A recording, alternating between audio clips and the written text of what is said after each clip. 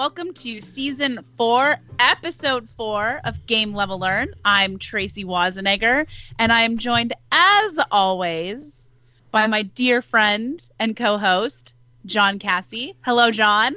Hello, Tracy. How are you? Oh, living the dream. How are you? Great. Listeners, we've had one of the most extraordinary pre-shows I've ever had to this program with Tracy. That's why I'm laughing. Tracy's already beside herself. And you know, listeners, that my first and primary objective is to get Tracy beside herself as soon as possible. So we start the episode exactly where we need to be. I am quite confident that this episode's going to be a stem winder. Tracy, what have you been playing? As always, Delta Green. Of course. Just about to finish up a little scenario. We're doing terribly. Yeah, we're just basically running around like a bunch of idiots with no sense of what we're supposed to be doing. Right. So that's a good time. Letter Jam still. Oh, that game is so hard. We played it at Game Level Learn Con too, and that was rough. It was rough. It was rough. We still love it. And I played Museum finally for the first time. Oh, nice. That looked really good. Yeah, it's a lot of fun. I've talked to Tim a little bit about it because after his presentation, every game I play, I'm now thinking about what the message of the game is. And the Museum is definitely a little bit problematic because you are taking artifacts from indigenous other countries peoples, and just displaying them in your European museum. But it was still tons of fun. It didn't stop me from having a good time. Right. Sorry, Tim. All boys and girls love colonialism. Yes. Right? Yeah. I played Letter Jam at an event last week, Tracy. Okay. And I'm pretty sure I was bleeding out of my eyes. It's So good. Ridiculous. Why is it so hard? I don't even get it. I spelled the word habitat as a clue. Wow. That was like the peak of my intelligence and it's all downhill from now on. God bless. That was it. That was peak Tracy. Yeah. Yeah. You'll be done in a year. That's right. Whew. Yeah. This weekend we had a couple of our dear friends down from up north, and our whole goal, we planned this weekend out months ago, was to play backbreakingly hard games. Okay. And we played a game called The Gallerist, which has 9,000 mechanics all moving at the same time. You're basically playing art gallery curators. Okay, it's by this guy named Vital Lacerda. He's a Portuguese designer. All of his games come in these ridiculously oversized boxes, and they're loved by people who love really complicated games, right? Yeah. He did one about the rebuilding of Lisbon after an earthquake, and one about running a vineyard called Vinhos, and just did a game called On Mars, which is basically a kind of a Mars colonization kind of game. His designs are great. I don't know how you'd ever use them for game-based learning because I can barely understand how to play them, right? And we played a game called Tricarion, which is like 19th century magicians. It's like a worker placement kind of thing where you have to go to the market and buy the stuff you need to make your tricks, and you go to the magic shop to get the tricks you can perform, and then you go to the theater and you perform them, kind of thing, right? That's cool. It's only 5 turns, so the ramp is like, I don't have any material, and now, it's the end of the game, right? Yeah. Yeah. So, super great stuff. But none of them are as hard as Letter Jam. God bless, right? So, Tracy, enough of us. Enough of us. As you know, folks, in Season 4, we have a guest with us on every episode of Game Level Learn, and we have an extraordinarily special guest today, a very, very dear friend of mine, old friend. We've been at this a long time. Tracy, who do we have? We have today with us Christiane Hintz. We're very happy that you're here with us. Hi. We sure are. I'm thrilled to be here myself. How are things in St. Louis? Rainy, gray, and very Midwestern. What? Okay. Not too bad. Yeah. You know, paying the bills, that's Midwestern, you know. Right. Right. Shoveling the snow, paying the bills, going to work. I wish there was snow. It's just gray and wet in St. Louis. That's all. Yeah. It doesn't snow enough to do anything. Not cold enough to be cold, not warm enough to be warm, just enough to be wet. Right. Right. Right. But spring's around the corner, so spring's Right. around the corner. I'm looking forward to that. I was in Philadelphia a couple of weeks ago for a conference, right? And the first 2 days I was there, the fog was basically at sea level, right? Ah. And everything had a kind of Lovecraftian, am I in Innsmouth kind of quality, right? Love it. Right. It's like, I'm pretty sure there's a bridge out there that I can't see, right? Right. And so forth. And it was unseasonably warm. It was like 60 degrees, right? Woke up on Thursday after being there for 3 days, wondering where the Innsmouth guys are coming at, right? Right. And it was like, beautiful, clear skies, sunny and lovely, and it was 20 degrees. I'm like, please. Someone stopped the ritual. Yeah, exactly, right? Yeah. The summoning circle was defeated and everything is good, right? California people. You California people, I don't want to hear any whining about the weather. I don't. Yeah. That's right. Yeah. It was a bitterly cold 71 today. Come on. Right. The children, the gnashing of teeth, I need an extra scarf. It's only 70. Right. Hashtag California living. Right. Yeah. So, Christian, have you been playing anything lately? I have been fiddling with that game Blinks. Okay. Oh, Picked right. up at where were we at the conference last time? At Indiecade. Indiecade. I picked those up at Indiecade, and I'm someone who really enjoys manipulable games, things you feel and do with your hands. So I don't play a lot of games with members of my family. So I like to play games that I can do by myself. So this kind of operates like solitaire for me. And so I've been playing some of that. I've been playing a lot of roller derby, which is the game that I play with my whole body when I'm not being brainy. And that's about it. That's about it right now. Good stuff. Sorry, it's not a more exciting answer. I'm not this is something I think is somewhat heretical, among people who are who design games for classrooms, teach class with games, is that I'm gonna say it. I actually don't enjoy board games very often. Yeah. And I wonder whether or not this crosses the minds of people who are into gamification. That is that I grew up in a family that played a lot of board games where the young children were made to play with adults. Right. And the adults played for blood and for glory. Right. And, you develop a kind of anxiety around it.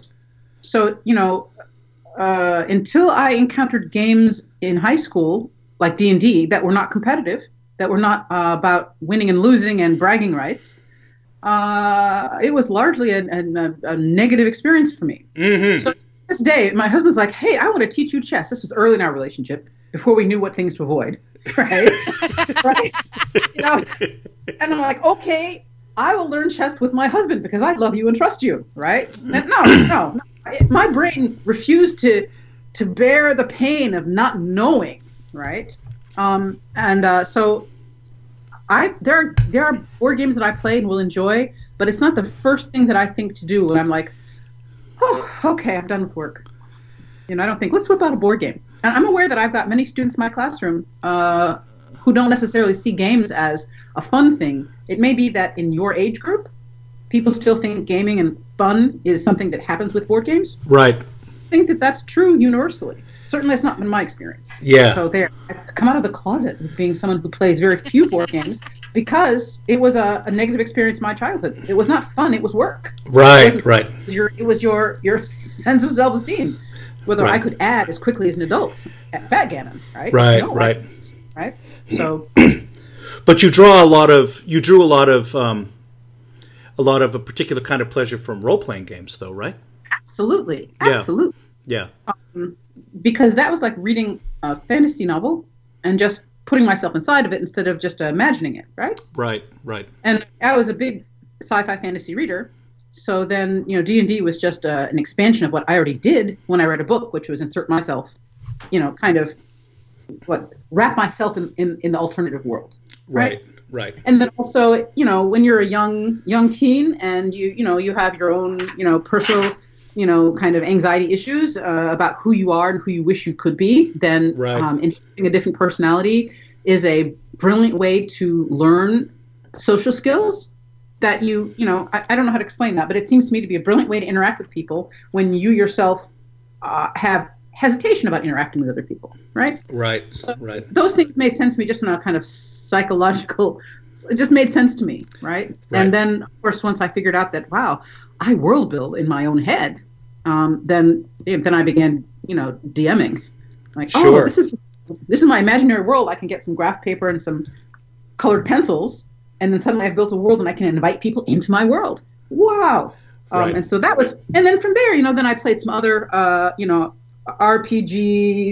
RPGs, Call of Cthulhu. Oh, this was a long time ago. This was back when I was in high school. So Call of Cthulhu, Toon, which was a great game. I can't think of too many, but yeah. And then also some Marvel, kind of Marvel-verse type of games in high school and through college. Sure. Star Trek type thing. So, that depended on who I was gaming with.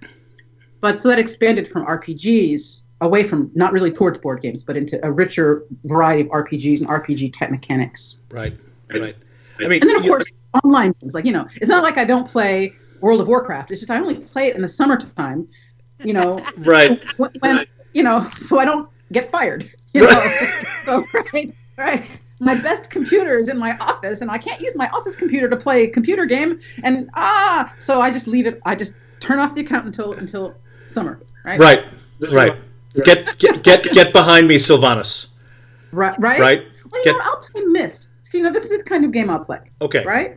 So it's non-competitive, but still has very complicated puzzles to solve that also draw you into very complex storyline and universe. Yep. Right. Yep. So that's something I play on I can't remember, Steam, right? Oh, so no, I'm admitting it. Yeah. So there are some games I play on Steam. Yeah. So I play Myst, and Blinks, which I enjoy very much. And sometimes my kids will play with me, but otherwise, that's it. About it. Well, look, you know what? You play Call of Cthulhu. So as far as Tracy's concerned, you're in the top 1% of all gamers. Am I a real person? That's right. I played past tense. Are people still playing that? Oh, hell yeah. Cthulhu. Oh, really? Delta Green is basically a version of Call of Cthulhu. Oh. I probably made a whole bunch of people mad about that, but Delta Green is if the government was now in charge of checking out strange happenings, and what would they do about it? Right. Yeah. Now I may need to look into that now. See, I didn't need to know that. Yeah. And I still play and DM a lot of Call of Cthulhu. Wow, that's great to know. That, it was such a good game to begin with. I don't know how the game universe has evolved over time. Every once in a while I'll peek in and the people playing games I've never heard of. I'm like, wow. Right. Yeah. I had the opportunity last month to speak at a conference called Anyone's Game down at Ringling in Sarasota, Florida. Actually, Christiane, this is Rick Dakin's school. If you remember Rick from Ohio State 100 years ago, right? And I got the opportunity to meet Kenneth Haidt, who's a role-playing writer of surpassing output, and he's got his hands in a million different things. But he's the writer of Delta Green. And when I said to Tracy, I'm having dinner with Ken Haidt, all I got back was like, screaming. Yeah, I think he wrote The Fall of Delta Green. He did write The Fall of Delta Green. Yep. Okay, we can't talk about this again. Right. I can't do this with you again. I can't do this a second time. Right. So, Christiane, you've been. Yes.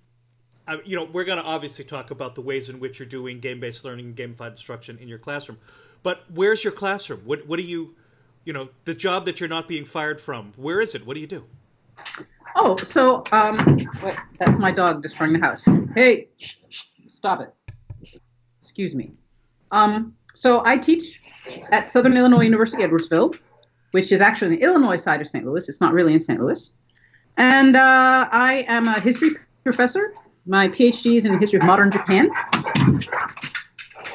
And I have minor fields in world history and a very obscure subject called business history. But then I also teach a lot of theory and method for historical theory, social science theory.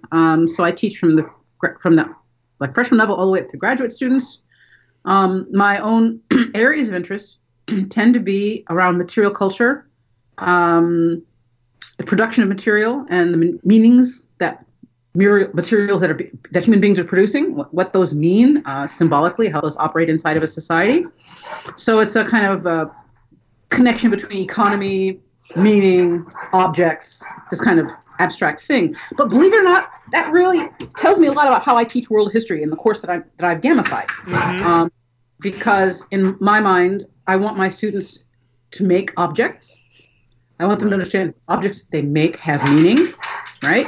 And I want them to be able to look at objects and realize that objects from the past in other places and in their own place have meaning, and that those things have economic meaning, but not just economic meaning, right? So, that's my kind of like research background that informs how I choose to teach world history, which is quite different, I think, than how most people teach the subject at the introductory level anyway. So is that what you were asking me? Something like that? Yes.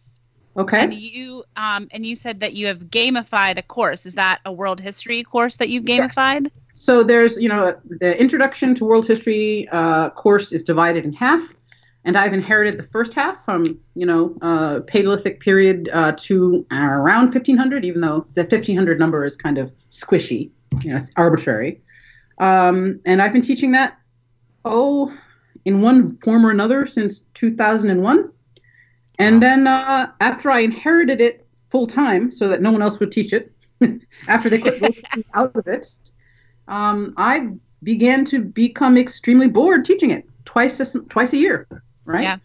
And I needed to do something with it that I thought made it more relevant for students, because it's very hard for students to see the relevance of Paleolithic people to their own time period or their own time frame. Right. And I needed to do something that made it more interesting to me, because God forbid if the professor is bored. Right. Right. Right. That's deadly. That's terrible, right? So it was very clear to me early on that the Paleolithic period was really ripe for a role-playing game. Right. And I didn't know the word gamification at the time. I had never heard of it. Right. What I did know is that gathering and hunting peoples move around space. Right. And the things that they can and can't do are shaped by the spaces that they're in. Right. And I know that they have to interact with the environment. I mean, how different is that from being surrounded by orcs? Right. Or goblins. Right. Right. And what kind of weapon do you have to hunt or gather? And then what bonuses does that give you? And what happens if you're an old guy who's trying to hunt with a young guy's weapon? Like all of this stuff, all this stuff just makes sense to me, because that's how you play role-playing games, right? I just didn't know that anybody did this in a classroom. It was in my head, and I've been noodling with, well, how would I do that? This was actually a game. And I mentioned it to you, John. I mentioned it to you. Right. This game really, and you're like, wait, let me send you the galleys to my book. And I was like, what? Right? And I tripped. I just mentioned it to somebody I know who's a gamer. Right? Right. And I didn't know that it was a thing. And then once I started reading, I realized, this is something that happens in K through 12 more than anything else, right? So then I had to start to think, okay, well, what would that mean for a university classroom? Okay. And then after that, I'm actually the kind of person who I'm unable to tolerate terror. So my way of dealing with terror is to just walk into it, right? So the terror that my colleagues would not appreciate my veering off script this far, that was no impediment to me, because I had tenure, right?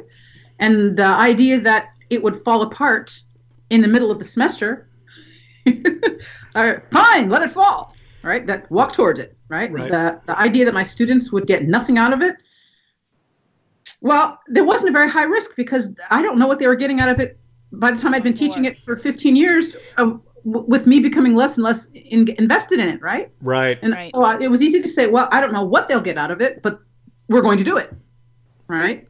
And so I designed for about a year, and I realized as I was designing that, I needed not to make the whole course gamified. First, I had to do it in small pieces where I figured out, gee, is this working?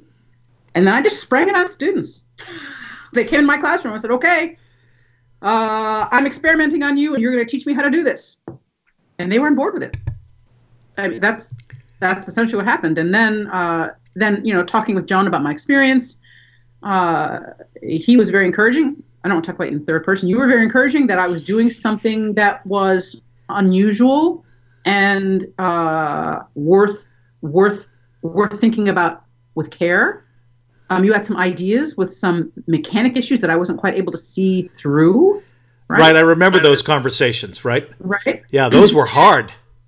And then, I sent you drafts of game manuals and, stuff. Right. I'm producing stuff now.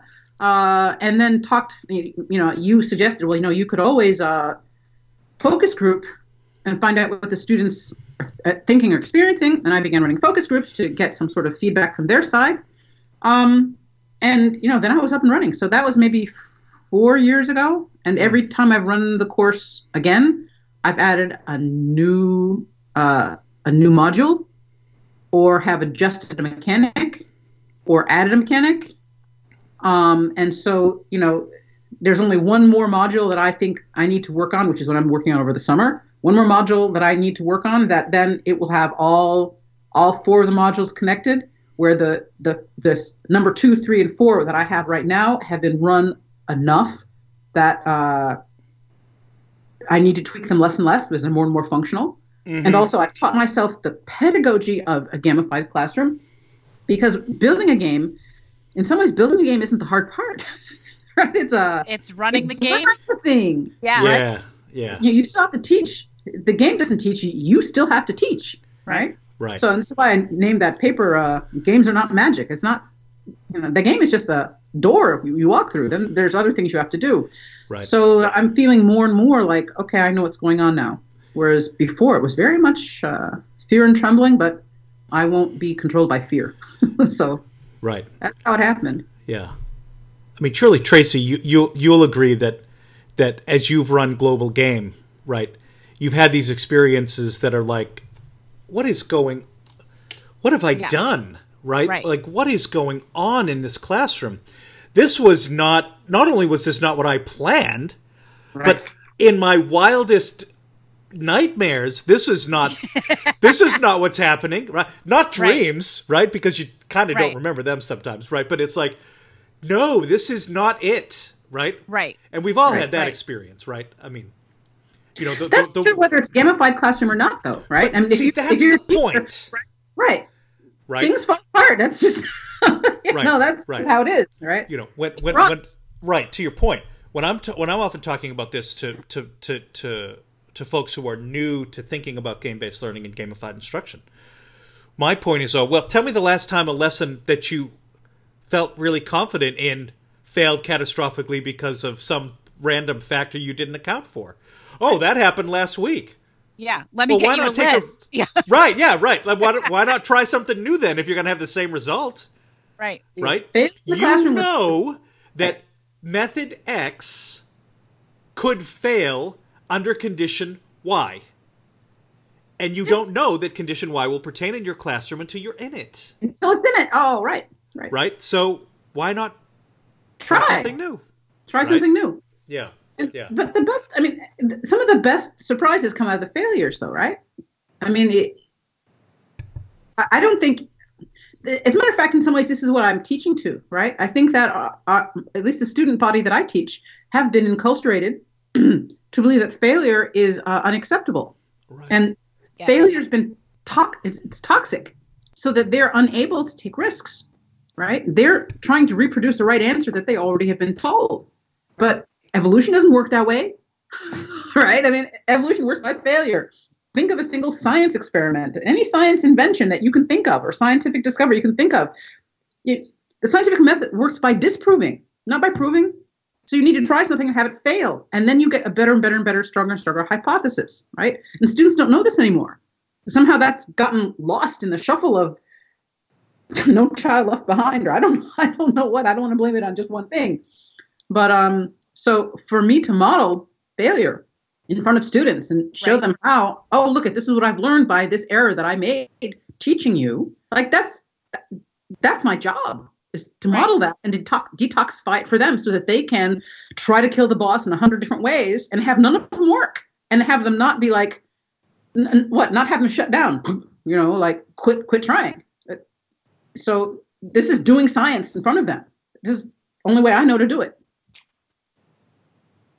I think it's really important, you're not just modeling failure, you're modeling appropriate risk taking, you're modeling innovation, Right. That's a better way of saying modeling failure. Is that there's failure at the end point, that's the starting point. Right. Right. And they're seeing their teacher being engaged, interested, right? As opposed to, what you were talking about. Oh my gosh, I've been teaching this for 10 years, 15 years. How many more times can I teach intermolecular forces? Right. So we're going to try something different, and it might not work. That's right. I'm here with you, and I'm trying, and we're trying, and we're going to get through it together. And I think kids, no matter how old they are, right? If they're in college, if they're elementary, if they're in high school, they respond to that, right? They see your effort and your willingness to grow and learn, and they have a positive response. They did. And that encouraged me more than anything else, was that, okay, they were willing to follow me, right? Right. They were willing to follow me.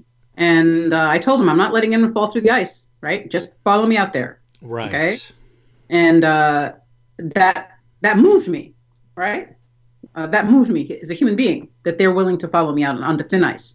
Right. And that made me try harder. Right. That made me try. Right. Particularly when you can identify that it's thin ice. You have identified it as thin ice. You've pointed to where it's thin. Here's thin. Right. And you've said, but we're going to go there anyway. Right. And don't fret. Right. Because if we should run into some issues, I've got tools in this tool bag that go turtles all the way down. Don't sweat it. Right. And what is the... That's exactly what I did. Right. What does the literature on game-based learning and gamified instruction and games and gamification say? That if you demonstrate and model that you are prepared to take risks, people will take risks because of you and with you. Right? Okay? Yeah. That's what the literature says. The second thing that literature says is that young people who have some experience with video gaming are able to persist and demonstrate grit in game contexts. Yeah. Because the game doesn't punish you for not defeating the boss in a timely manner. Right. The boss doesn't care when you defeat it. That's right. He's always winning. I'm still here. Right. I got my sword and my frozen throne. You come and kill me anytime you like. Right? Yeah, that's true. And if it's not today, because you're just not there, it's not today. Tomorrow's fine. Right? Well, and here's the thing is, if you do not kill the boss, as far as I'm concerned, we have to discuss, and we can discuss, why the boss won't die. Right. Right? We can discuss how come this attempt to kill the boss had these flaws. Right? Right. Or what it did enable, while it didn't enable the death of the boss. So that, in my mind as the teacher, the death of the boss is irrelevant. It's the decisions you made in terms of how you try to kill the boss. This is what interests me, and what we can in a kind of, in a moment of reflection, which you build into the course, we can talk about all the different ways the different teams in the classroom tried to kill the boss, and that son of a gun's still standing. We can still talk about it, right? So it's still something you can teach to, or teach through, or teach with. Right. My games are built so the boss won't die. That's the thing. My games are all Kobayashi Maru games. Right. Right? I mean, they are. Yeah. Right. Actually, I'm writing a paper where I actually throw that term out there. Look, there's a reason why you could build a Kobayashi Maru, system. Where my lesson is that organisms, whether or not you're talking about a simple organism all the way to a complex organism, or whether you're talking about this is coming from big history, a world history theory, whether you're talking about simple systems or complex systems, the more complex a thing is, the more fragile it is. Okay, so you can think about the sun. This is actually a very simple system. It's, operates with very simple principles, right? It's made of very few elements. That lasts a really long time. And a more complex thing, like a human being, right, is made up of many, many different elements, all connected to each other to itself in very complex ways. And those things, we die in a minute, okay? And so I'm modeling how that operates. So the more complex the political economy is that emerge across the game, the easier it is for those guys to collapse. So we start out with gathering and hunting, which is a particular kind of political economy, and we get to empire. And their societies get harder and harder and harder to not fall apart. Right. I tried this, Dr. Hinz. I tried that, Dr. Hinz. I tried the other thing, Dr. Hinz. How come my society keeps collapsing? Well, because they're built that way. Because complexity is fragile and difficult to sustain, whereas simplicity is easy to sustain. Simplicity, gathering, hunting, 99.9% of human experience is gathering, hunting.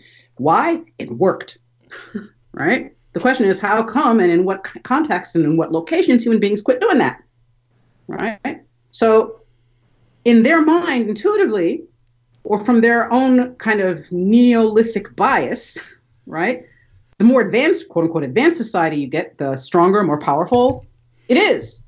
But compare gathering and hunting political economies for 99.9% of human existence and Rome. Rome didn't last. It was a poot in the wind in terms of historical time. So they're building systems that are inherently increasingly fragile. That's a Kobayashi Maru scenario. Right. There's no empire that should stand. There's no empire that still exists. Right. Even civilizations that exist, right, have transformed their political structure 15 times. They have to. Right. Yeah. Right. So that's what we're modeling, and so it's a very. They keep thinking that things should get easier, but they just get harder. Right. So that's a little bit of a Kobayashi Maru kind of scenario. Why won't my empire survive? Right. Well, can you name one that's still alive? No? Well, then you've modeled history correctly. You win. You win. That's right. That's right. Well, the winning conditions are different issues than whether or not your empire survives or doesn't survive, right? That's not the winning condition. And even though the winning conditions are different than that, their minds are still groomed. This is the Right. This is the Neolithic bias. Right? That it's more stable, more comfortable, more easy, better, in quotes, whatever that means, to be a farmer than to be a gatherer and hunter. No, it's not. No, it's not. Yeah. So anyway, that's part of what I'm fooling with, which is why it's a Kobayashi Maru kind of game system classroom. Yeah. Uh-oh. Nope. And they, your students have responded positively? Oh my gosh, yes. Yeah. Yes. And I mean, I ran it, I tested it most, the first 3 years I ran it, for a classroom of 60. Right? Wow. So wow. Good grief. Wait, let's just all take a moment. Okay. A classroom of 60. Yes. Gamified. Wow. Are you killing me now? Yes. Yes. Right. That's amazing. Well, I tried to get a smaller classroom. I kept trying to, can I get an honors class that has maybe 20? Can I get an, IS class that has maybe 20? I kept trying to lobby, but there are politics to that in the department and in the college, Sure. right? And so the only way that I was going to be able to find out if it worked was to do it with the class I had. Right. And, Wow. I had done dungeon mastering when I was in high school, where it was a very popular club. And so there were a lot of people. So I had already done immersive world building, open-ended questing as the designer and as the dungeon master for maybe 30 people, running a team of 30 people, which is crazy then. But when you're in high school, you don't have anything else to do, so that's okay. Right. I thought, well, come hell or high water, I went to the trouble to design this game. Come hell or high water, I'm going to run it with the students I have, right? And I had one TA, and the class broke into two halves for quote unquote discussion, right? So we essentially ran the game twice in two different rooms, right? Okay. We came together, right? And so, I had the world running in classroom 001 and the world running in classroom 002. It was almost all online in terms of actual, it wasn't even online. It was a matter of partly it's an accounting game because we have to count calories, right? We have to count for energy in and energy out in terms of these political economies. But there was a lot of email, a lot of moving parts by communicating by proxy, right? And I had a really good TA. And I handled all of the RPG. I handled all of the accounting stuff, so the TA didn't have to fool with that. But essentially, I was running the same game twice in two different rooms. And what's cool about it is that I could show one room the options that the second room did and vice versa. Right. So I've got 5 teams in one room and 5 teams in the other, right? 2 separate continents, right? Mm-hmm. Yeah. Continents being operated twice, right? And I did that for 3 years before I finally got to teach it in an honors class, which I did this fall, with 20 students. So I taught it at the big size before I did it at the smaller size. I learned a whole lot. Real fast. What were the differences in the once you had the smaller group? Yeah. Right. Not so much the honors part, but the smaller part. No. The degree of engagement was different. Because, that is an honors part, isn't it? Can be. That's related to the honors. It's hard to tease out. Mm-hmm. But here's the thing: is that with a classroom of 60, it was easier for students to disappear and not. It was easier for some students to coast. This is what they reported. Right. Okay. Right. It was easy for them to coast and let one person or 2 people pull the decision-making weight because the debriefing was shallower in a bigger classroom. Okay. Right? Mm-hmm. And also, I suspect because I hadn't yet developed a robust debriefing protocol, right? So I can't tell that it's because the classroom size was different, or whether it's just that I hadn't gotten as good at teaching the material. Right. So these are things that they described as being difficult. I suspect that organizationally it was insane. But I can't quite tell because as soon as the class shrunk to a smaller size, I added a new game and more mechanics. Mm-hmm. I just said, so I will now be able to make the game do this other thing that I was waiting to do because I had too many students. Which didn't, there was no conservation of time was involved. Right. Right. Or very little. Right. Very little. So I think probably, I don't know. It's really hard to say because so much was new to me and I got better at it over time. I really can't say what went better with one than in the other. There are too many moving parts. Now that you're asking, that's a good question. I haven't really thought about it that way. I've really thought about it in terms of I'm trying to add more working pieces so the entire class is gamified instead of, these pieces of the class are gamified. Right. So mostly I've been thinking about how do I move in-class content online?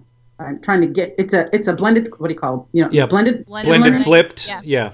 Right. So the actual history content that you would have used in lecture in an actual kind of lecture discussion format, I'm moving that online, right? And watch a video, right? If you want to hear about the details of Rome, and you need to hear the details of Rome because that gives you clues for how to beat the boss, right? That gives you some ideas of strategies you could try if you want to solve the problems that the Mauryan Empire was experiencing in northern India, or right. So the clues for how to approach the game scenarios are all in those lectures. But I had to move that more and more to offline, right, or into videos. Right. So that's mostly been what I've been thinking about, not comparing not comparing student performance in one or the student performance in the other, and student experience in one because of the size of the game. It's been all about, well, the functionality of the units, the functionality of the game or the pedagogy. Right. It was extremely difficult, but I didn't know any better. And nothing is very difficult when you don't know. You don't know how difficult it is, right? I just decided, well, this is who I've got to work with, so this is what I'm going to work with. Right. You've got a bucket of hard, and why fill it with boredom? Right. Which is hard when you can fill it with like wildly interesting pedagogical mechanics that maybe won't work, or that you've come to the conclusion worked in a way that you didn't anticipate, and now it leads you in an entirely different direction. And I'm afraid that's how I thought about it. Right. That's all to the good, right? That's how I thought about it. Is it can't. I mean, this is a terrible perspective to start with teaching. It's like, it can't get worse. I can't make the students less engaged than they are now, right? I can't make myself less engaged than I am right now. And I'd rather a room full of engaged students who are somewhat disoriented than students who are disengaged and disoriented. Right. Both of those things already existed. Right. So I wasn't doing no harm. I managed to do no harm. Right. And did a good deal better than no harm. Right. I mean, Tracy and I have talked about the advantage in decentering the teacher as possessing all knowledge and wisdom at all times. Yes. Right. That why shouldn't the high school science teacher initiate a lab, the answers to which the teacher doesn't know going in, and has to do science with the kids, right? That is actually one of the issues and this is an issue that has driven my pedagogy outside of gamification, right? As a history professor, is like, why do students come to me expecting me to tell them that they believe that history is something that you know? No, history is a made thing. People make it. There's some rules by which we try to make it. Right. But if you're not making history, then you're not doing history. I don't know if that makes sense. History is a done thing. It's something that people do actively, right? It's not something you dig up out of the ground like a fossil. You have to. It's not just a known thing. It's something you go and get and make, right? And so I need my students to go and make it, and they're just looking at me going like, "Well, what happened?" Well, I don't know. Especially if you ask a question that no one has asked before. Right. And so in some ways you dump students into the deep end without preparing them. If you tell them this is what happened, this is what happened, this is what happened, and then on your senior thesis you say, okay, what do you want to study? Like you set them up and ask an original question, by gosh, right? You've set them up to not know what to do. Right. Like, I've shot them in the foot with that. So I always have started with, I do this history as lab thing, which we don't need to talk about, but my point for history is getting students to ask a good question. I don't care if you answer it. How do you find a good question? Right. This is what I want to know. And I wish our politicians knew how to ask better questions. They sure don't. I wish our journalists knew how to ask better questions, but they sure don't. Right? So I'm teaching students to ask questions more than I'm telling them what the answers are. That's more interesting to me. I mean, as a teacher, can you find out the question?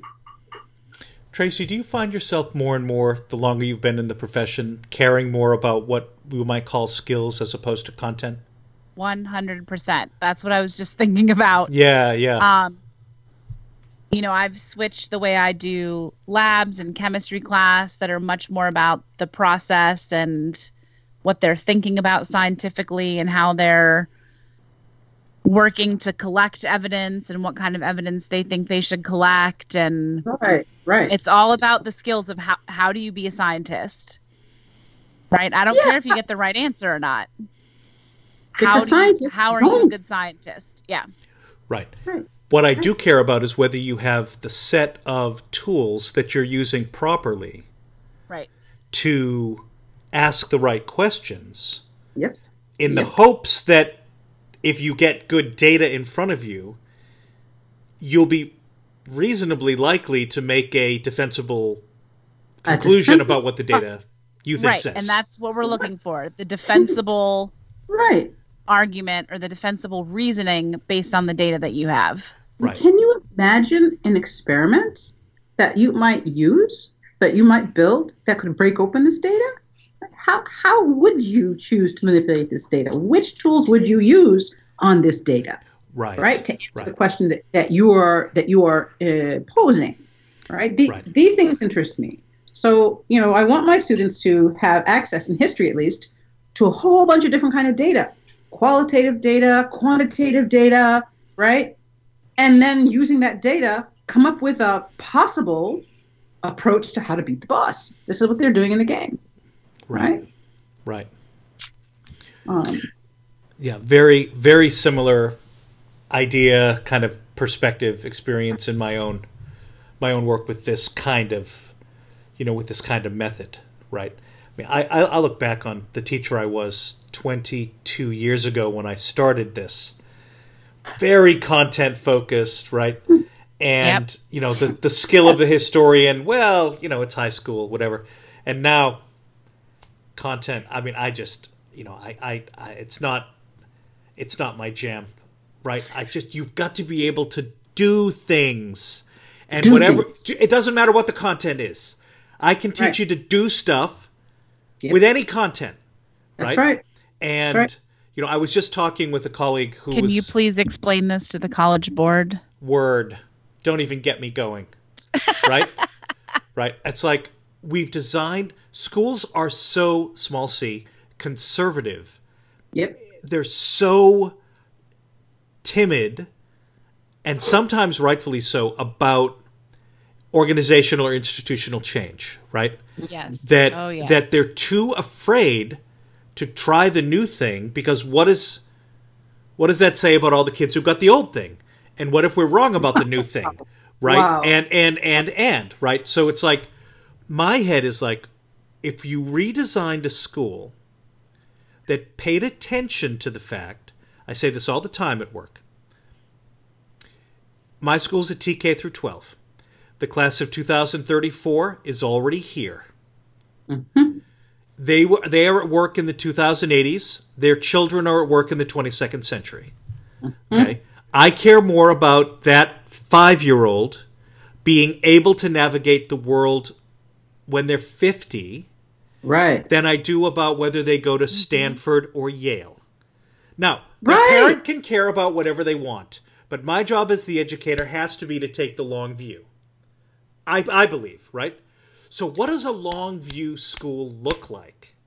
Right? And that's kind of where I've been putting my sort of theoretical head lately, right? Because to Tracy's point about the College Board, what incentive do high-performing, in the present system, schools have to say, we're not going to do AP anymore? They don't have any incentive to do that. Well, and the AP other than learning. Right. And that's the whole bit. That's the tail wagging the dog with that business. Totally. And so, I mean, Tracy, obviously, you and I, while we were working together, were having questions in an elite independent school about moving certain levers of curriculum and instruction against opposition. Right? It's like, if we pull this, we're likely to get all of this sort of cascade of resistance. Right. Well, we don't want that, so maybe we shouldn't be that ambitious. Let's put that lever back and try this other thing, right? Wow. And that's not to say that I thought our instruction was bad. It was just that it was responding more to an America 2.0 that increasingly doesn't exist. And I wanted instruction to move more quickly to respond to rapid change, which even in places like Pittsburgh, which are often viewed as being sort of slower to change, it's simply not true. You look at Pittsburgh in 2020 as opposed to 2015, when I was already 3 years in living in Pittsburgh. These are very different places. And 20 years ago to now, there's a lot of change in the way that people do work and the way that neighborhoods are structured and how much money's coming into the system and all this kind of stuff, right? These all really matter. and instructionally they can influence the way that a school approaches certain problems. I mean, sometimes a school needs to be really, really struggling before people will take the kind of risk, right? That's unfortunate. Yeah. That's unfortunate. Right. Yeah. But maybe, in each of our circumstances, we found our ways to a place where taking a risk instructionally felt like the only realistic choice left. Right? Christiane, you were saying, I can't do this for another 2 years, right, let alone another 20 without shaking it up, right? Right. My thinking was when I came into Sewickley, I'm the principal and I'm teaching a class. I don't have to teach this class. Right. But I'm going to teach this class. And I'm going to do it in a way that I hope is unlike the way that many other classes are taught. So that people will know, oh, this guy is prepared to come in, teach when he doesn't have to, and take kind of weird risks. All right, well, at least it will set a tone, right? And those people who want that will see that as an opening to do what they want to do. Right? It doesn't have to be my jam, but if I'm like, well, I want your written plan book in ink, on my desk every week, and it's like it's 1975. No. Right? Oh, boy. And it's kind of a yes and kind of scenario, right? So what in your sort of sense of this is sort of still kind of feedback you're getting from students that maybe you've been getting all along that you haven't quite figured out how to... Yeah, it's like, I know they're going to say X again because I can't quite... where are your... Do you know what I mean? Where's your head still kind of stuck? Or where's the instruction not quite there yet? Anything? Well, a lot of places. I don't know which one to choose. Partly because the game is modular, okay? Yeah. Meaning that it's not one game that you play from beginning to end, right? There are different issues that are gamified, and the outcome of each game has some carryover to the beginning of the next game, okay? Stitching those together so that students can see the relationship of the outcome of Module 1 on Module 2, the relationship of the outcome on Module 2 on Module 3, all the way through, okay? So it becomes seamless. That building a seamless system is something that's still like a badly cooked bowl of oatmeal. Sometimes you get a good texture, and sometimes you've got a lump that isn't tasty, right? So that concerns me, and I'm still working on it. And partly it's still in motion because I keep adding a new mechanic, right? That models something else that needs to be, that I can't, it's irrational not to have it, okay? So spatially, for example, I've got a module that deals with city-states, right? And then a module that deals with empire. And we don't deal with, past tense, we didn't deal with intercontinental trade networks, the Silk Road, right? Okay. Until empire here. But we're still in the same space. So those intercontinental trade networks pre-exist empire, right? So I didn't have a trade mechanic for urbanity, for the emergence of city-states. But in fact, the emergence of city-states is deeply related to trade networks, okay? So then I had to fix the maps to actually build that connectivity, all right? And once I built that connectivity, then there's the trade system that's operating inside of the urbanity module that is, that is misaligned with the empire module, and then the relationship between those two things is foggy, right? So, those are the kind of like the joins in the modules. It's something I'm still massaging, and still it takes some numbers work as well, some numbers work, but at the same time, trying to preserve in the game the open-ended nature of it so that students can explore where they want to explore as compared to only do the few things that are easy for me to manage if they do, right? Right. So keeping it open-ended at the same time and adding a rational trade mechanic across a really, really big imaginary space that they only encounter as they move along through the game, right? Right. So that's been difficult. I mean, if I had made the entire game one game at once, then those little interconnectivity or transition points probably wouldn't be as rough as they are. But I mean, the level of complexity that we're working with, I think, is significant enough that they needed to be more modular, right? How you count calories if you're a gatherer and hunter is not the same as how you count calories if you're a king of a city-state. Right. So that's something that I wish that I'm still working on.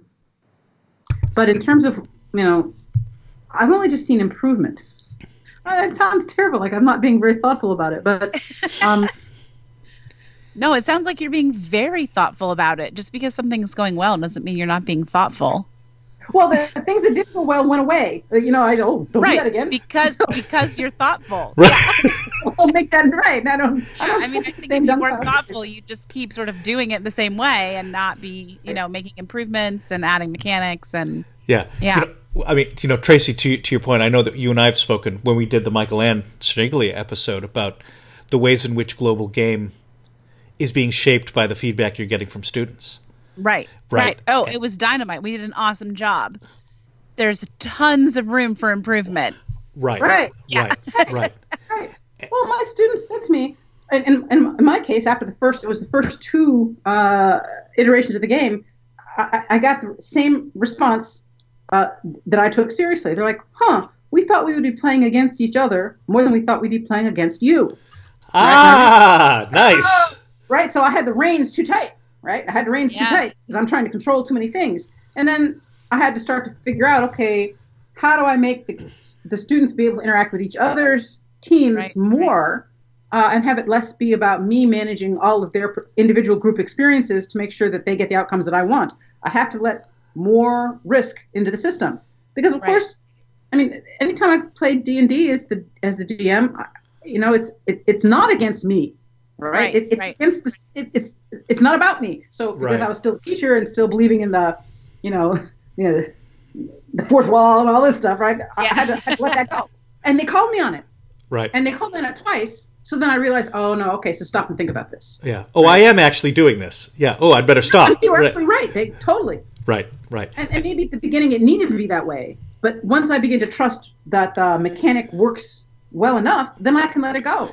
Right. And once I also realized that if things unfold that I had not anticipated and for which I have no answer, I'm the DM. I've got a magic wand, right? Bring! That didn't happen. You can't do it.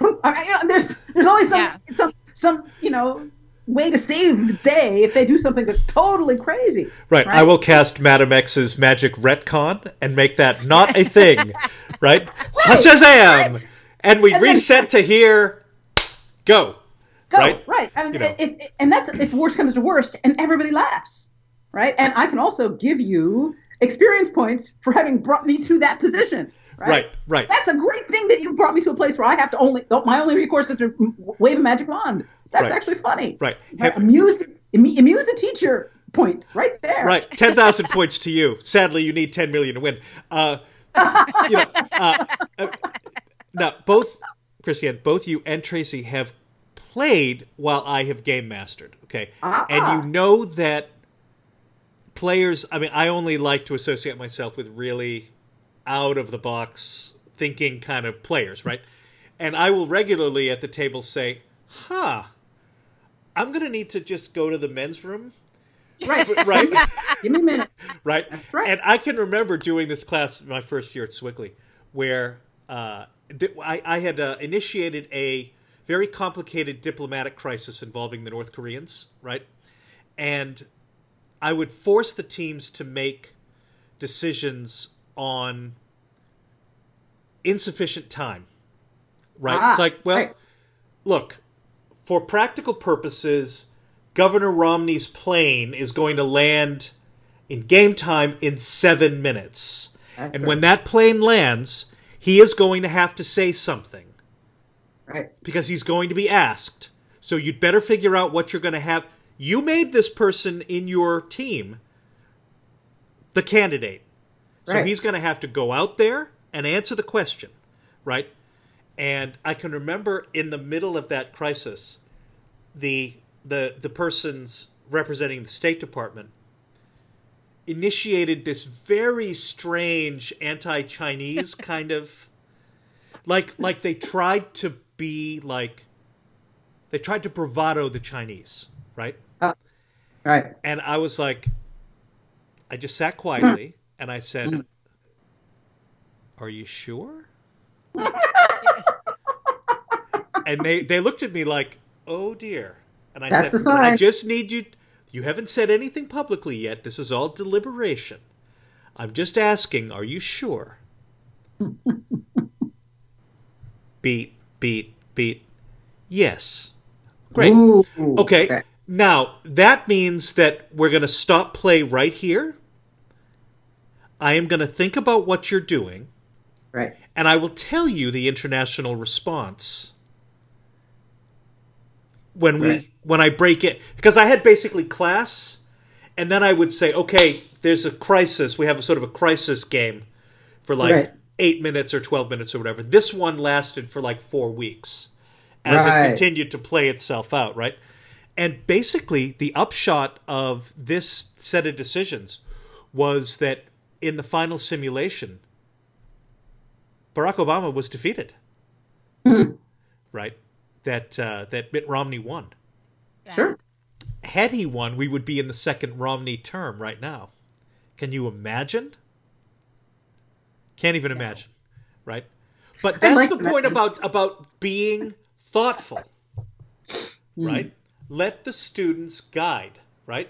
You know, in the Michael Anserniglia episode, you know, Tracy and Michael Ann were riffing on kind of different kinds of student feedback and, you know, the ways that students will look at the way the game is designed and try to find the holes. Right. What have you not thought of? Where's the gap that I can drive a truck through? Right. Right. And those are always fun kind of experiences because you know, I'll often talk in sort of theory talk about the magic circle of the game, right? It has to be nice and tight and separate the game world from the real world. Well, nobody writes a magic circle that's completely watertight or you'd get your rules right the first go, right? Even 150-year-old games, baseball, whatever, you know, have things that don't go as expected. Right. It's the way the rule is written. It's perfectly legitimate. Yeah, but it doesn't meet the spirit of the game. All right, so we're gonna change it, right? And that makes this kind of mechanic as an instructional mechanic, you know, at least to me, unusually fun, right? And the potential for illumination is very high. So, you know, my sense is that the more rigid the mechanic, the more rigid the learning goal, the more narrow the learning goal, right? Yep. The less illuminating it is, right? So, I mean, that's the difference between like teaching, like you could, I mean, I don't want to, my impression of game-based learning, right, is that the lesson that you're pushing for is something that's very circumscribed. It's very small. So, I mean, I really use like Yahtzee to help my to add right there, very very small. If the goal is very small, then the ability for illumination is limited, right? If the goal is broader, then you have to let people loose, and that's scarier. But then the potential for illumination is much broader, right? And so the potential for surprise, and that's always infinitely more pleasurable.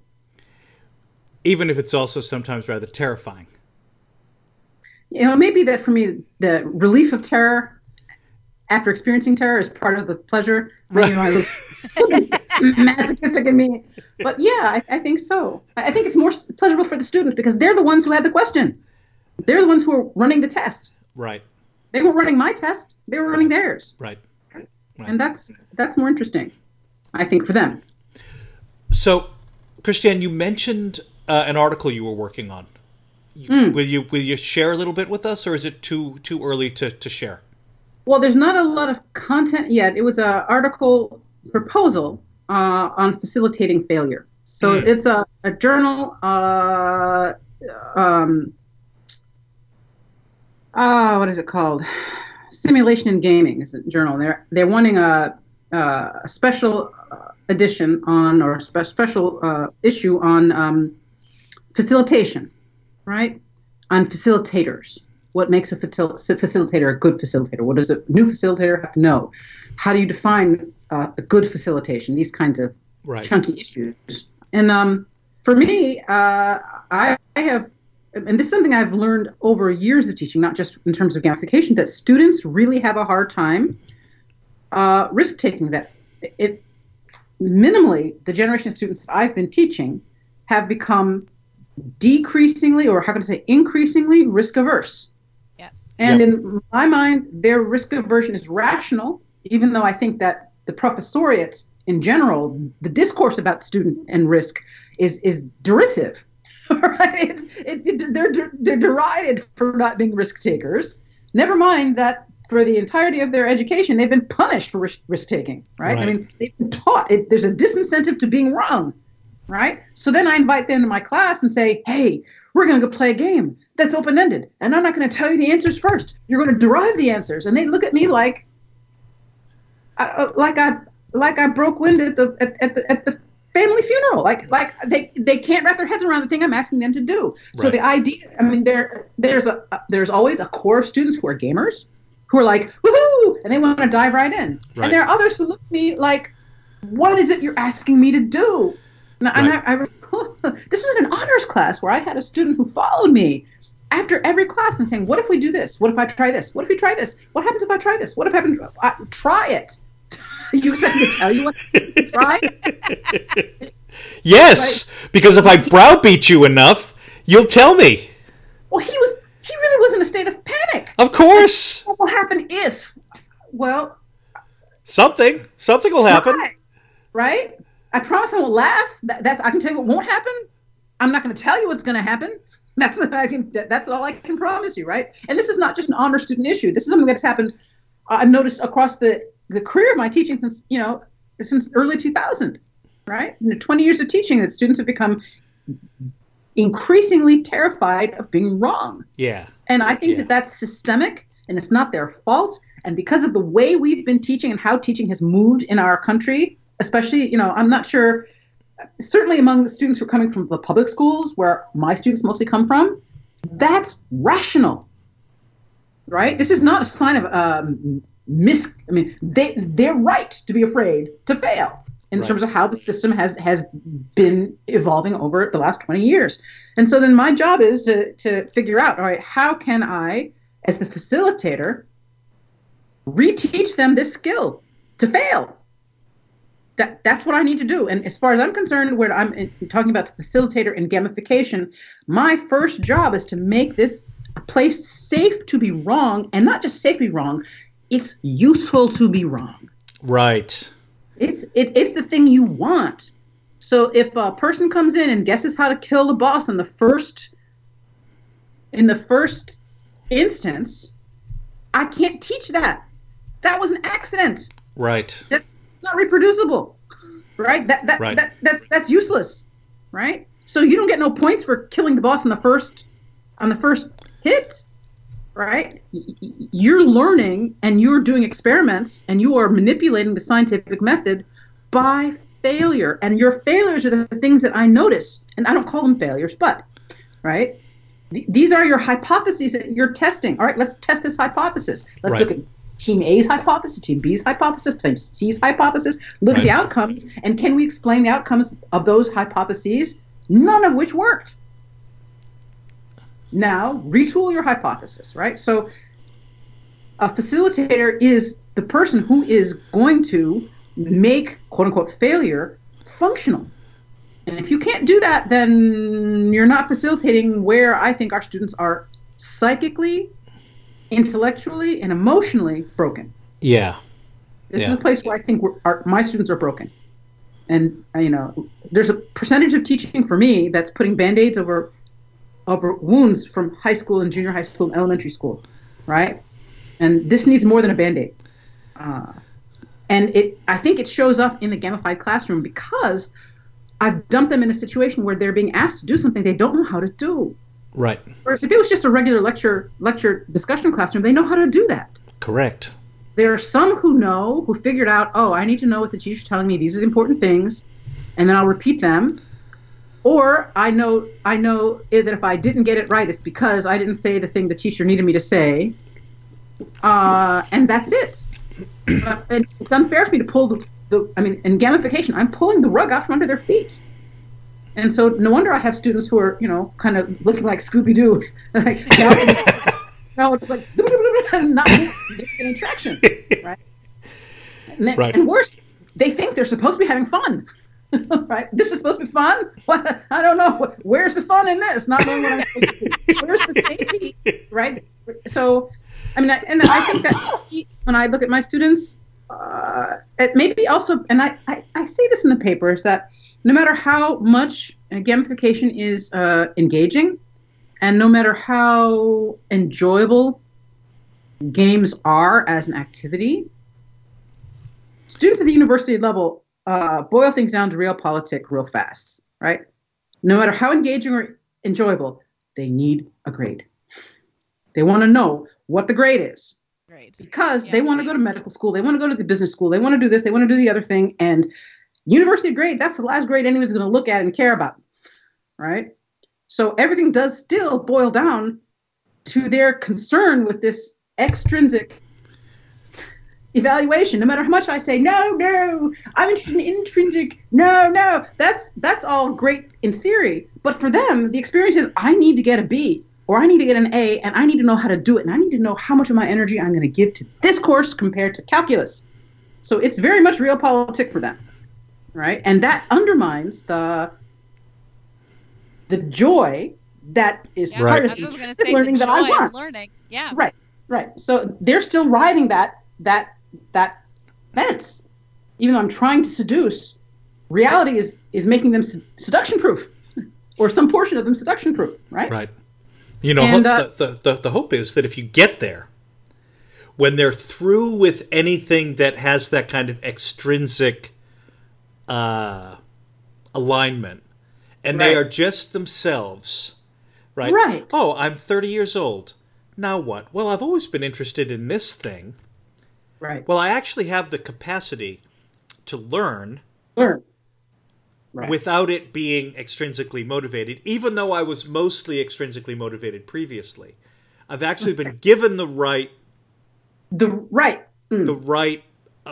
set of skills that I can draw on to learn about whatever.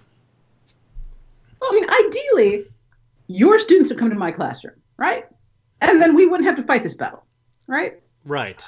Ideally, students who've been educated in the ways of intrinsic motivation, right? Who felt learning as a joyful thing that may be uncomfortable, because it hurts to stretch anytime you use an unused muscle, right? But by the time students come to my classroom now, in reality, all of the muscles that we're talking about have already atrophied. They're atrophied. They're not there. They weren't of any use in terms of getting through public school. So they have no muscularity for risk taking, right? So then I'm in remedial exercise, right, for risk taking. Whereas ideally, I would love to have your students, right, and then see where they could fly, right. So, So if you're a facilitator at the university level in a gamified classroom, I wish more people knew that the university student comes with a different set of anxieties that are built upon anxieties that they learned in high school and junior high school. Right. But because there are pressures on them, they cannot play the way you can play in high school. They don't buy that marketing. They're jaded enough to know we're having fun here, but at the end of the day, I still need a grade, and that gets in the way. In this regard, your experience is exactly like Tracy's and mine. Oh, really? Okay. Oh, yeah. Yeah, because we teach at college prep schools. Yeah, that's right. Where and worse, because their parents are all up in your face then, right? Generally, sometimes, but yeah. Right. Wow. Yeah. Okay. I was imagining that maybe in your independent schools you had more freedom, to. Well, I don't know. I went to private boarding school as a kid, right? And I loved learning. I had a great time. But it may be that I'm just, I'm one of that tiny group of people who, has that. We get those kids all the time. Right. Yeah. Right. But there's also that focus, right? I have got to go to Stanford. Right. Or it is social death. It is social, and it's social death that they're worried about. That's what's crazy, right? I mean, I went to those kind of schools when I was in high school, so yeah. Yeah, you have a sense of that, yeah. Yeah, no, I ended up going to Ohio State and horrifying people, but look, it came out okay that I went to Ohio State, didn't it? Right? I'm so glad you went to Ohio State. Me too. Me too. I'm really glad. I'd have been lost at Stanford. It wouldn't have been any good. Yeah, I think about, I got in early to Emory. Okay. And I'm like, I wonder who I would have become. Right. Under Emory's cultural influence as opposed to UMass's cultural influence. Right. And I'm like, oh, I think I actually came out okay. Landed okay, right? Yeah. Came out okay. All right. So we're long. Okay. Do you have two games, Christiane, that you might recommend that an educator sort of new to this play? Maybe role-playing games, systems that you like, or that kind of thing. Good games across the spectrum. Video, board, role-playing, card, doesn't matter. Give the listeners two things to play. Yeah. So getting students to work in groups at the university level and to think about games in a non-competitive way, I recommend Mysterium. Great choice. Right. Great so choice. When I'm thinking about games that I learned a lot about when I realized, oh my gosh, there are board games that aren't about, zero-sum games, right? Right. Mysterium is one that I encountered that I was like, oh, wow, what a beautiful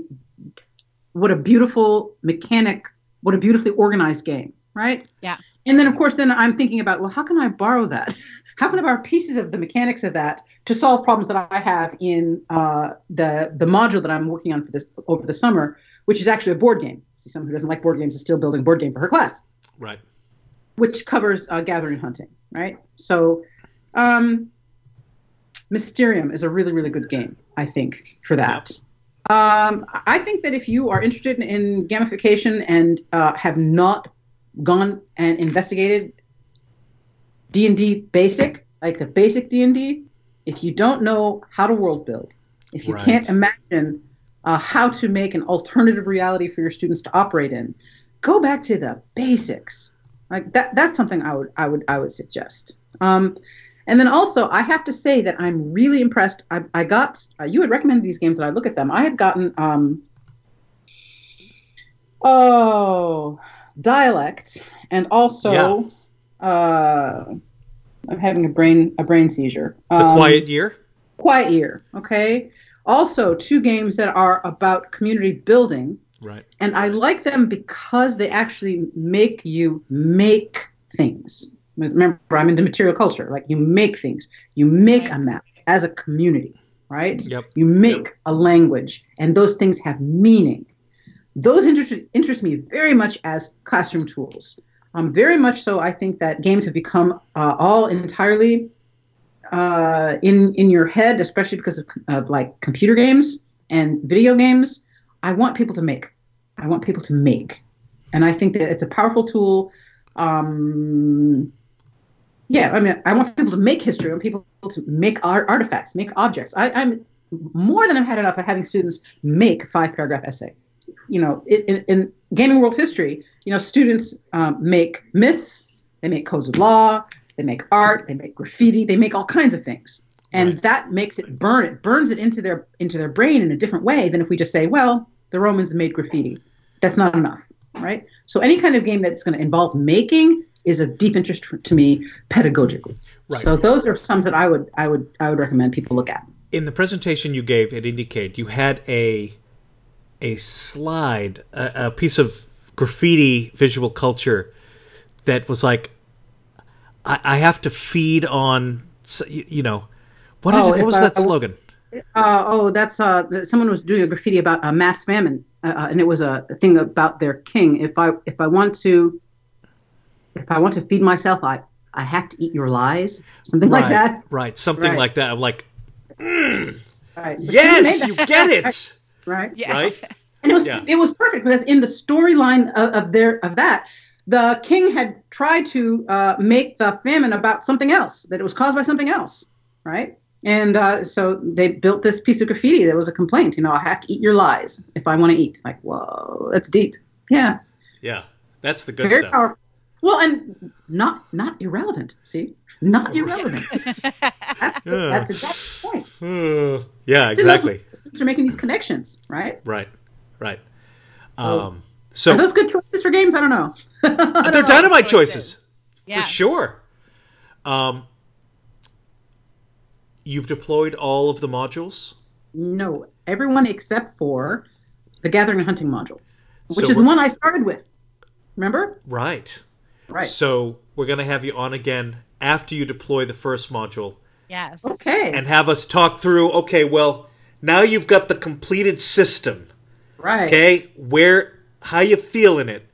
Did Right. it help? Now are you, oh my word, now it's ganked all the other modules after it in some weird way, right? We'll follow up with it after you've done. It might actually be fun to meet up at a con, and then we can beta test it together. That would be fun. We will Yeah, be I at want to Origins. take this whole class. Right? Right. Well, Right. I would love to have some more educators look at it. Well, I mean, it's a complicated. I guess we're running out of time now to tell you all about it. But you have to play the same game 5 times, and each time you play it, you add another layer of mechanics. So by the time you get to the 5th time, you're playing all of the game. right. As compared to playing one piece of it at a time. And you switch ecosystems every time. There are 5 ecosystems. Every time you play one ecosystem, you switch to a different one, play the same game with another game later on top of it, so that by the time you get to the end, you will have experienced how gatherers and hunters would have to build political economies in all different kinds of ecosystems around the world. Yes. Right. So Yes. that's Yes, and. Yes, please. Yes. Okay. Sign me up. I'm ready. Right. all right. Okay, What's that? now, Christiane, What? Yes. Tracy and I will both be at Origins in June. Ooh. It Is it in is. spring? It is No. in Columbus. Ooh. Okay, 400 miles from Edwardsville, Illinois. Dead. That is a 1 day's drive, 6 hours. And So by June, I won't have the board and all the pieces built yet. That's my plan to do that over the summer. But you should come anyway. But we can play Call of Cthulhu. Ooh, I didn't need to hear that. Let me look. Let me look. Okay, let me look. In Columbus, I have friends. I can sleep on people's floors in Columbus, Yeah, right? I mean, that's investigate all it. good. Investigate I can do it. it cheap. Yes. We have some good times in Columbus, right, Trace? Oh my gosh. It's a happening place. Last year, Christiane. I gamed so hard in Columbus. Right. It's like we were sort of playing and sort of noodling, and I had set up I was presented from like 9 to 11 in the morning on Thursday, Friday, and Saturday. I gave my little presentations and whatever. Right. And then, it's sort of like 1 o'clock. I would see Tracy coming down the escalator. It should be like, like hammered, right? It's like, Tracy, how you doing? Fine. I've been playing Call of Cthulhu for 9 hours. Yeah. I'm good. I'm gonna get a pretzel and I have to go back in. Brain on Call of 35 Cthulhu. minutes to get a pretzel and then go to the bathroom and get back to my table because I Right. want to get first pick of characters. Right. I'm There like, you go. John, I don't think she's gonna make it. It's Thursday. I mean, she's gonna make it all the way to Sunday. Right. Do you remember? I was so wrecked on Sunday. Remember, I left my keys in my car in the ignition. Oh Lord. Right. Oh Yeah. my gosh! Funny. That's funny. Yeah. It was. I mean, Christiane, that you go to one of these cons and you get wrecked at the best. Yeah. But boy, Yes, Tracy was like, I had to maximize. right, Wow. right. It's like, Tracy, that fire hose is too big. I'm fine. But she did it. She survived. That's the Totally. thing. Boy, Yeah. Queen of fire hoses. Whoa. I'm gonna try to relax a little bit this year, calm down a little. Yeah, she's only going to play 18 hours a day. That's right. Rather than 20. Yeah, so you got to join us. I will put that on my look and see what I can do. Yeah. Look and see what I can do. Yeah, so, listeners, you know where to find us, www.gamelevellearn.com, the Game Level Learn Facebook group. You can email me at johncassie@gmail. I'm on Facebook as well at John Cassie. I tweet at John Cassie. It's just basically John Cassie. You'll figure it out. Tracy, your Tracy name. Wazenegger. So sorry. Right. You haven't changed your name to Jones yet, Tracy. No, so it's still Wazenegger. With has to the Wazenegger. 3 Z's, a G or 2, 9 N's, a W, right? 1 Z, 2 G's. But yeah, you always put my email address in the show notes and everything, right? Right. Yeah, T. you can L. find Wazenegger. me on Facebook and all that stuff. The Discord, which we're getting some more people in here. Right, you wanted to make a program. Things are happening. And speaking of, one of the listeners who just recently joined the Discord, Robbie, has offered to run some role-playing games for anyone who's interested. So he actually made a post in Game Level Learn on the Facebook that you can check out. And you can find him on the Discord. But he is offering to run games starting this Saturday, March 14th, from 11 a.m. to 1 p.m. Eastern. So 8 a.m. on the Pacific Coast. And he's planning to use The Pool by James V. West. The rules are about 4 pages long. Character creation seems pretty easy. You get 50 words. That's it. To detail your character's talents, profession, skills, personality traits, special objects, relationships, whatever. But you just get 50 words for that. And his first scenario that he pitched to me takes place in a high school called Palmer Eldritch High School.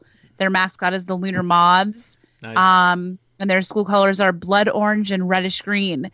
So if you're not familiar with Call of Cthulhu, you wouldn't maybe recognize that Eldritch is a little tip-off that this is going to be maybe a little Lovecraftian. Something's not quite right at this high school, Palmer Eldritch High School. So if you're interested, please reach out to Robbie on the Facebook. He has a post there, or join the Discord and look for him there. I'm happy to connect people as well to Robbie, but that was an extremely generous offer. It sounds like it's going to be tons of fun. I'm sadly not going to be available, so I won't be able to play. But as I was telling John earlier, I already have 8 character ideas in my head. Right. For people that go to or work at this high school. So yes, please check out the Discord. Check out Robbie's post on Facebook. And if you're interested, let him know. Yeah, I'm pretty sure this that Robbie and I met at this Anyone's Game conference. Okay. And I did a presentation there about social emotional learning, skill development, and role-playing games, right? Right. And he and I, he came up afterwards. We hit it off immediately. I did a Google Hangouts with him, a week after the show. And he's doing this ridiculously interesting unit on sort of role-playing games themselves as kind of works of literature. So he's having his kids read and study role-playing games and play them as kind of units of kind of literature themselves. I was like, this is ridiculously interesting. Yeah. And this article that I've got contracted to write about role-playing games in SEL, I'm like, well, maybe I can interview your students and get some good focus group data out of that. So, right. Yeah. He was dynamite. He's definitely going to have to be a guest on this program. Right. I was going to say, he should be a for guest. For sure. But yeah. So yeah, please, if you've never played a role-playing game or you want to learn a different role-playing game, see if you can get into his game. Brilliant. Yep. Christiane Hintz.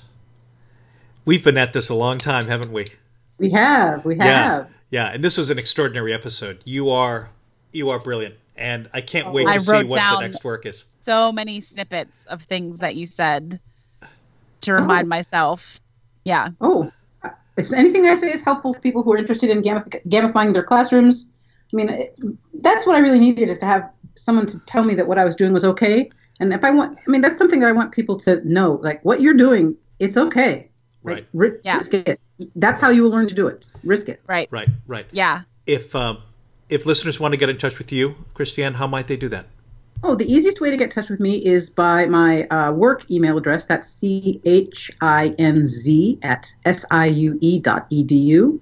You can also reach me through my website, which is www.gamingworldhistory.com. Yep. All small caps, or small letters, no caps. And you can reach me that way as well. Brilliant. Christiane, 1,000 thanks for coming on. Tracy, as always. Sorry, I'm already looking at the website.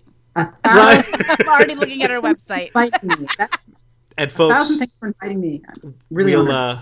We'll be back next month for another episode of Game Live Learn with another brilliant educator. And until then, game on.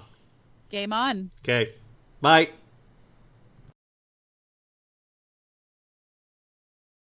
I send them to him and he does nothing.